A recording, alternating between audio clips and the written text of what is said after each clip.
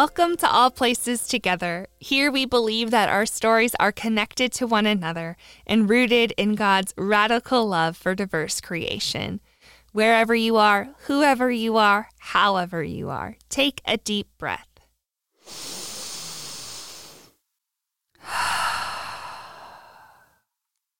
This week's episode is called Grace for the Ages.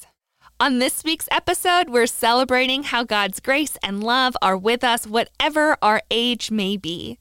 We'll take a look at some of the particular joys of each age and how we can always learn about God from one another. Our discussion partner for today at All Places Together is Pastor Kim Baronato, and we're actually welcoming her back because she was part of our very first mixtape.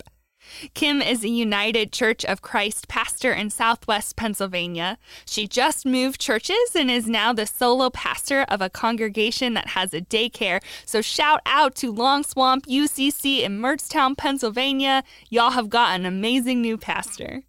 Kim has previously served as an associate pastor focused on youth ministry, as a chaplain at a retirement community, and also her district's youth director. She also has camp leadership experience. Kim has a master's in divinity from Lancaster Theological Seminary. She is married to Chris, and they have a baby and a dog. And in her free time, Kim enjoys day hiking the Appalachian Trail in Pennsylvania, baking, and sewing. Welcome back to All Places Together, Kim. I'm so glad you're here. Thank you. Me too. So today we are talking about age, and in many of our God's Boundless Diversity conversations, we've started with definitions, but I think most people know what age is.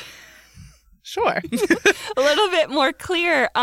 So we're just going to jump kind of right into this celebration aspect. Great. So you have ministry experience with every generation that's alive right now, from the oldest among us to the youngest among us. So I'd love for you to begin our conversation today with things that you love about each of these age groups. Sure. I think you find a lot of diversity within age groups in and of themselves. So these are generalized statements, but I love working with younger kids at church because they are so curious and they're eager to share everything they know and what they're learning, and they just want to know more and they want to tell you everything. I think kids are so open to the wonder of God, and wonder is one of those places where God seeps in unexpected ways. And I think we can really look to kids for that wonderment and understanding of God. I love working with teens and young adults because they're asking hard questions and discovering their identity and learning about themselves being created in God's image. And the elderly in the best context are kind of like the teens and the kids again. They're discovering who they are, and often in new ways. When I worked at the retirement facility, you had older folks who were figuring out who they were maybe without their spouse around, or figuring out who they were without taking care of children or grandchildren. So they're also in this period of life where they're discovering their identity and may even have a sense of wonderment about what's coming next in their life. And so it's really fun to work with the elderly, especially when they're open to new ideas. I found that a lot of programming I've done with kids and youth, I just do it at the retirement facility too. Oh, that's so interesting. I never thought about that before, but it makes so much sense that they're also at this huge life transition. And what does God mean, and how do you relate to God maybe too when you're experiencing a move, you're moving into a retirement home, whether that's a community or just your dream house somewhere, you're moving in with kids, those kinds of things. And it's who am I now without the responsibilities that I've spent the last 40 years focusing on. Yeah. So with that, when we talk about sort of regular adults like our age, people with kids, without kids, that sort of 35 to 55 age group, I actually think that's one of the hardest groups to work with because we're so busy with the ins and outs of daily life, and we have so much to think about, and we're paying our bills and managing all of the things that come with a job or 2 jobs or 3 jobs or whatever it might be. I actually think that's one of the hardest age groups because there's barely time to breathe, let alone think about deep questions of faith. Feel that. Yes. So actually that I find to be the most challenging group is my own age. That's so interesting because I think so many times people may think, oh, well, it's like easier to relate to your peers. But I don't know. I kind of resonate with that too because I often feel like as a Christian who is also a millennial, I just tell people like I'm the weird one. Like I don't speak for my generation. Like I'm weird. Absolutely. Yes. When people say where are the millennials there, I'm like, I don't know. I'm here. I don't know where they are. But yeah, give me a 17-year-old or a 77-year-old. I don't want to hang out with my peers at church. I love it. Well, kind of focusing in on those younger kids, both children and then also youth, those 17-year-olds. I think one thing we hear a lot as pastors and leaders in the church in general is like talking about kids as the future of the church, or we need young families so that these children can carry on our traditions. Like, how will the church exist if there aren't kids in the pews right now? And I'm curious, how do you respond to those types of comments and questions? Yeah, those types of comments and questions make me furious because children aren't the future of the church. They're the church right now, this second, and need to be treated as though they are on their own valid faith journeys. And we should want them in church not because we're trying to get the traditional church to survive, but because we have Christ's love to share with them and we want to provide a safe space for them to grow and learn and continue their faith journey. Children don't exist so that the church as an institution can survive into the future. Preach.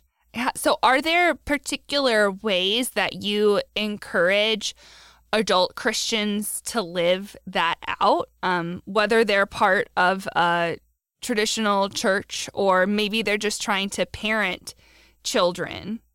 I think relationship building is the most important, those relationships between different generations.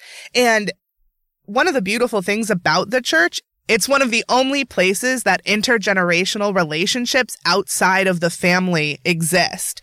Where else does Miss Sally become like a grandma to your kids, or Carson starts mowing the lawn for Mr. Smith, or even Cindy's parents don't like to fish, but Bob and Sue would be happy to take her on a fishing trip. It's just a beautiful place for these intergenerational relationships to happen. And we experience God's presence through other people. And so it's important that we have these meaningful experiences with folks who are different from us, age included, because we need to see God comes in all forms, and that includes all ages. Oh, amen. I love that. Those examples, I think, are so true, that it just takes a community to raise children and to exist as adults as well. Like, we were made for community and we need each other. Absolutely. And it doesn't mean that I don't think there's value in, specific church programming for specific age groups. I think that's very important, especially when it comes to kids and teens, because they need that safe space away from their parents to discover who they are and challenge their ideals and things like that. However, these intergenerational relationships are so important that I think that's a thing we should be focusing on more than making sure we have like the perfect Sunday school classes for the different age groups or the perfect program for this age group. The church is built on relationships, not on programs. Yeah. Jesus was all about relationships. I don't really think Jesus had a program. Yeah. So with all of that in mind that you just shared, how do you see children sharing faith with adults? Like, we kind of, you kind of talked on the teaching that happens from adults to children, but I also think it can happen children sharing back up to adults. I don't know if that's the right preposition, but what have you encountered instances of that in your ministry? I think one of the best ways for kids to teach adults is to give them the leadership opportunities that the adults normally have in church. Mm-hmm. So whether that is having them read scripture, hand out communion, being greeters and ushers, just by leading, I think they often teach the adults what church is about. And I think when we talk about kids teaching adults, we generally think, oh man, these kids could come give a class about computer skills to the elderly. Help me use my iPhone. Right, yes. But we should be focusing on the passions of the kids themselves and just getting them into roles where the adults can see them, leading and sharing their faith journeys. That's what's the most important thing. So with that, I wonder, do you have a preference between a dedicated youth Sunday where youth are taking over all of the leadership roles for a given worship service as compared to youth and children who are just in like the regular rotation of lectors, which are people who read the Bible, ushers, people who are helping welcome into a space? Like, do you have preference between those two? Do you recommend both? I think it's both, and I certainly love Children and Youth Sunday. It sometimes allows for more creativity. If you have a really traditional church, they let more things slide on Children and Youth Sunday. I love it. But yes, but children and youth have always been a regular part of the rotation for liturgists, for ushering, for collecting the offering, in my experience. I remember recently at the church I just left, they were struggling to find ushers, starting to come back from worshiping at home. And the two first people to volunteer were like third and fourth graders to usher. Gosh. And we couldn't get any adults to show up, but these third and fourth graders wanted to be the face that greets people when they walk into our church because they love their church so much.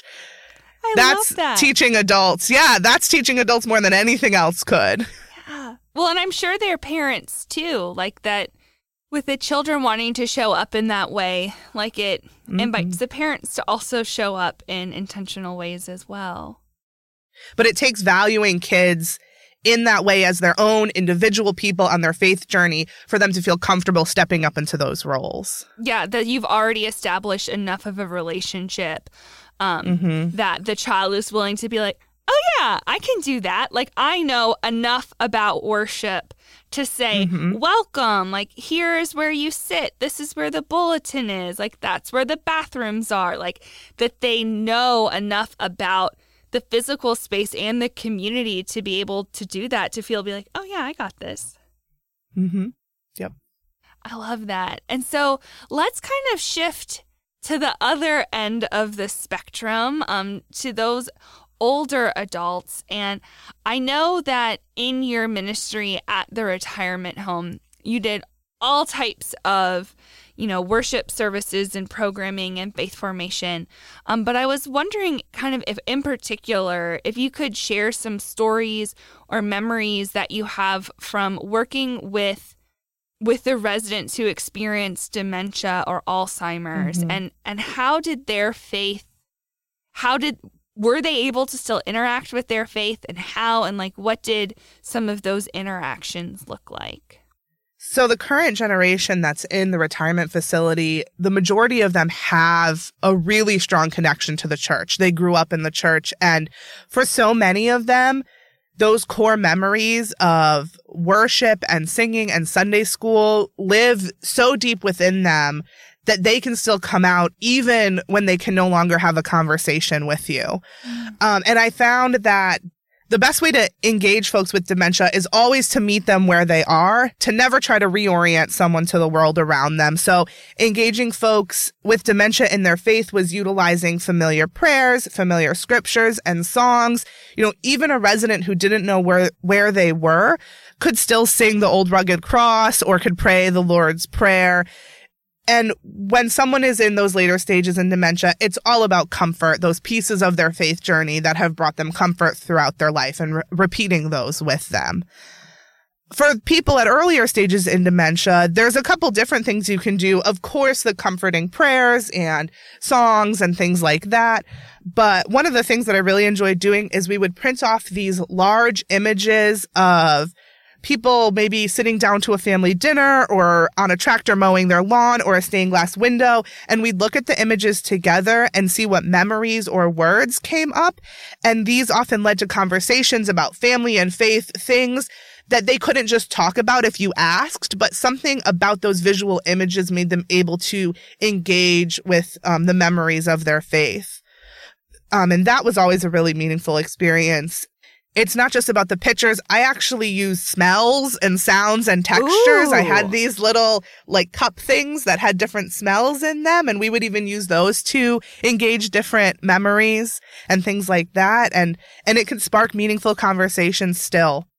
But for a lot of folks with dementia, it's about comfort and reliving those songs and scriptures and prayers that were so meaningful throughout their lives. I think that makes so much sense.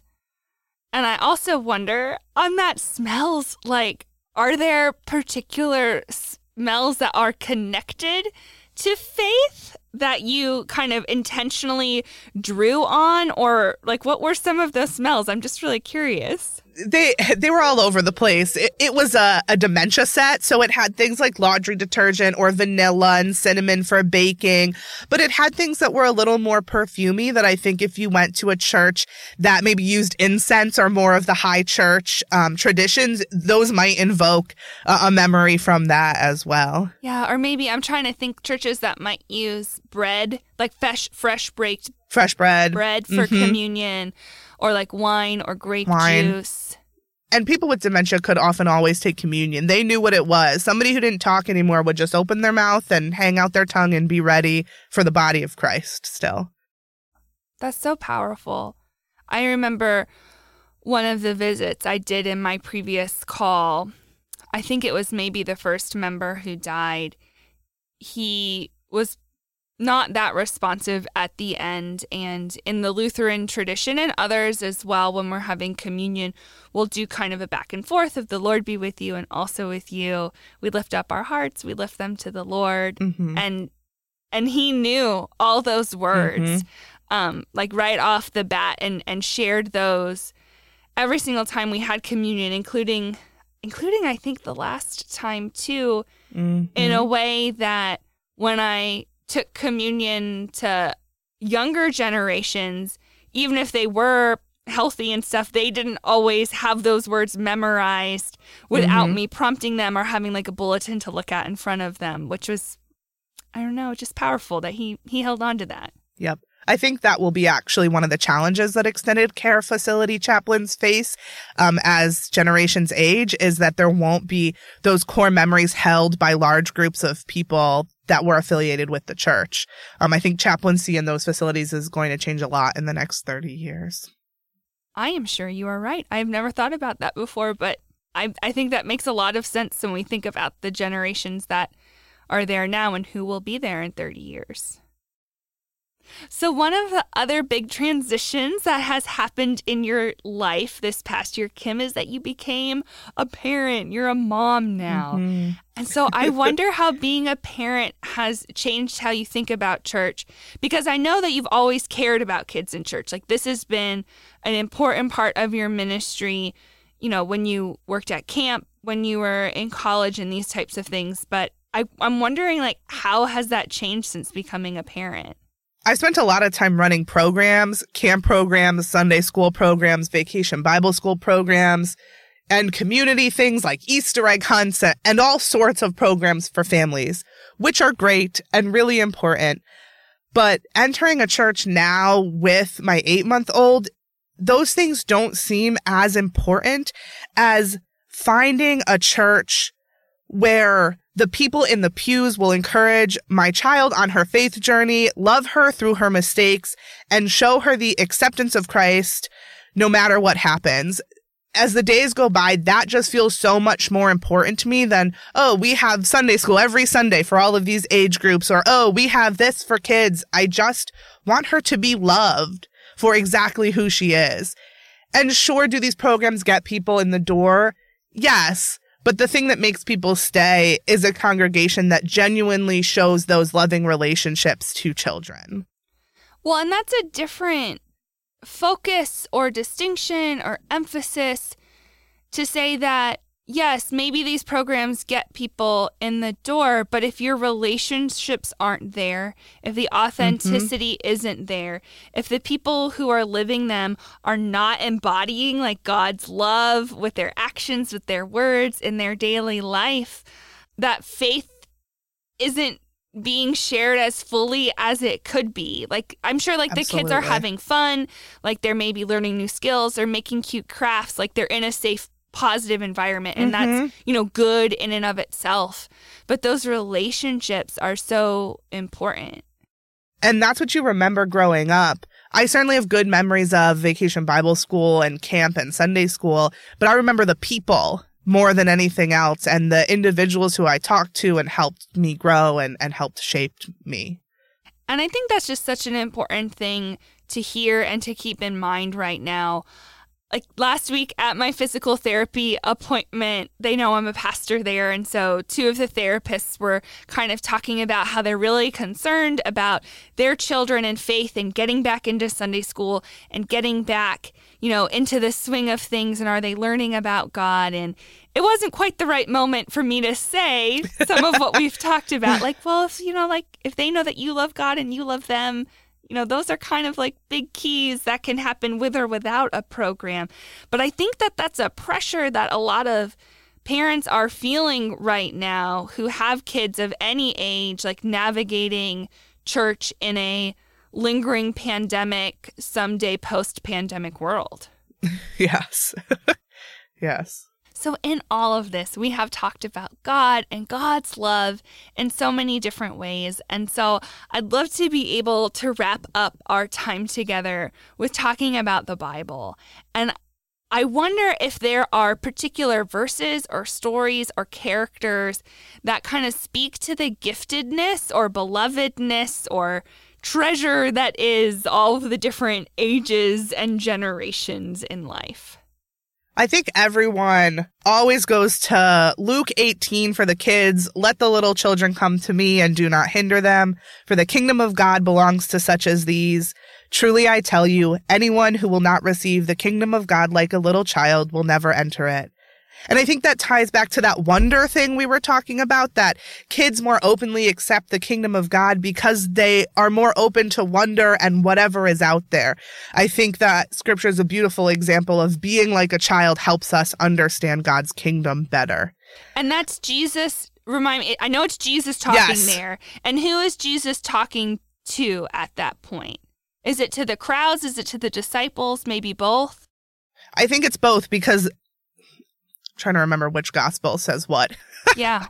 It's when the disciples are trying to keep the kids away from Jesus. Like, he's too busy. He doesn't have time for your kids. And Jesus says, no. Yeah. Jesus says, no, bring them here. They're important too. Yeah.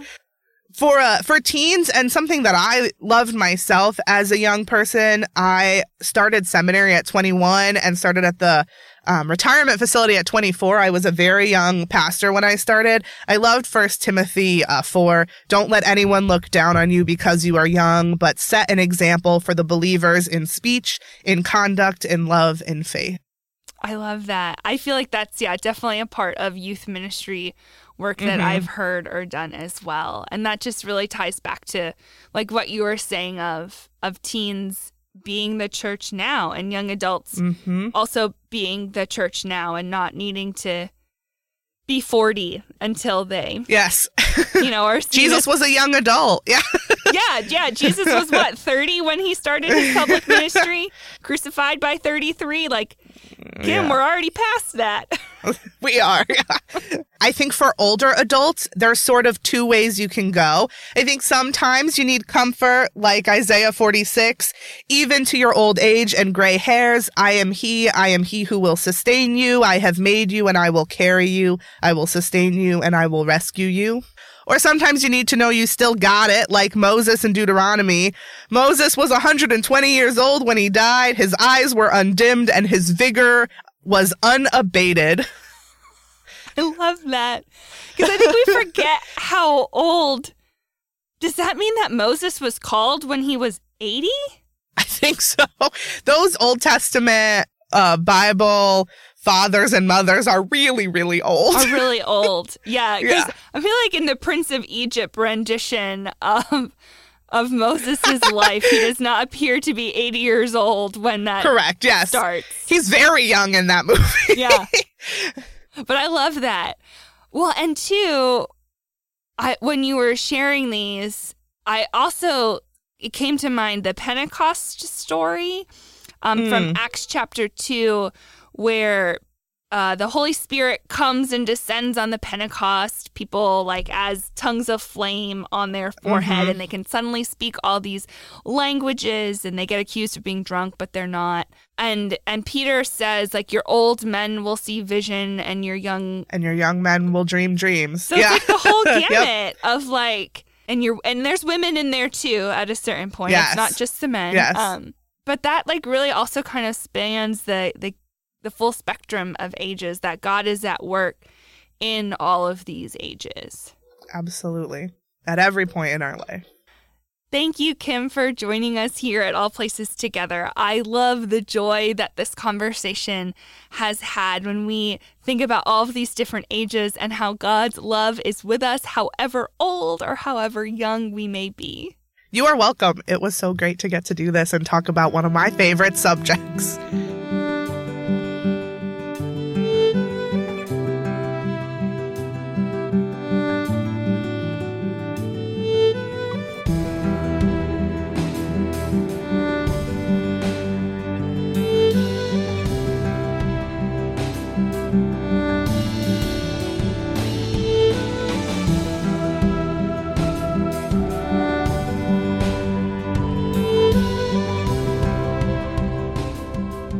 A prayer for the ages.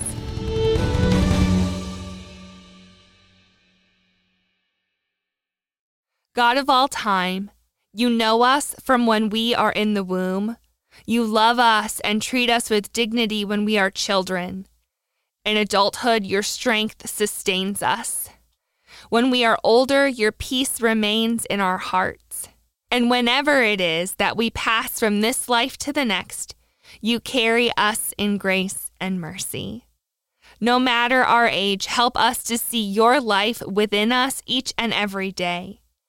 Open our hearts to see your belovedness and wisdom in people of all ages, even when we might want to brush them off, saying they are really too little to know, or they are too old to understand. You always love us and are with us, whatever our age. Amen.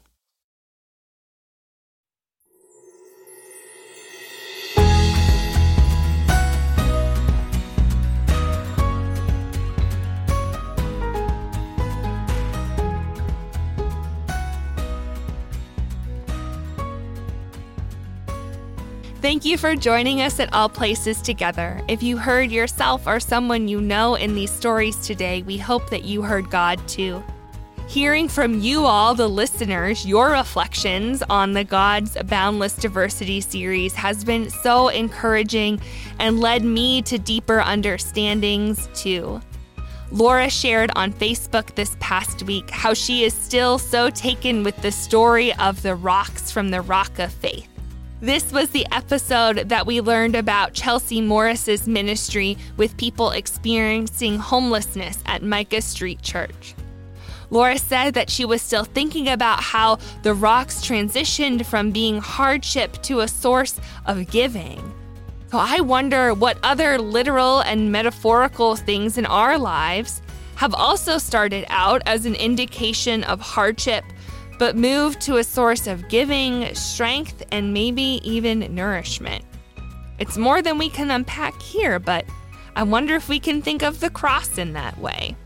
Anyhow, this is all to say that your comments on Facebook, Instagram, and emails mean so much to me. They keep the conversation going and deepening. I can't quite share all the details yet, but I've got some exciting plans for the coming months that will invite all of you who are regular listeners into a more intentional community and regular dialogue. Stay tuned for more. But one thing I can share about is that we are going to share communion on Zoom for Easter. Easter is Sunday, April 17th, so just a few weeks away. This will happen again on Zoom at a to-be-determined time. I'm finalizing all the details and we'll have them for y'all soon. However, if you know you're interested in joining, please email me at allplacestogether@gmail.com to get on the list. All are welcome. And that email again is allplacetogether@gmail.com, allplacetogether@gmail.com. If you would like to share a contribution to help All Places Together continue to grow this year, you can give through our updated website. Scroll to the bottom where it says Give Here, and you'll be redirected to our giving platform. Thank you to our mission partners, the Virginia Synod, the Evangelical Lutheran Church in America, and all of those who have shared financial gifts. We know it can be hard to give financially. We celebrate all of the ways that you share the stories of All Places Together with the people in your life and engage with the APT community throughout the week. If you listen to All Places Together on Apple Podcasts, I invite you to leave a review. This helps new listeners to find us and to know what we are about as a community. If you don't listen on Apple Podcasts, I invite you to take a screenshot of whatever platform you do listen to us on and then share that on one of your social feeds with a few words about why the podcast means so much to you. Until next time, remember that God loves you, wherever, whoever, however you are.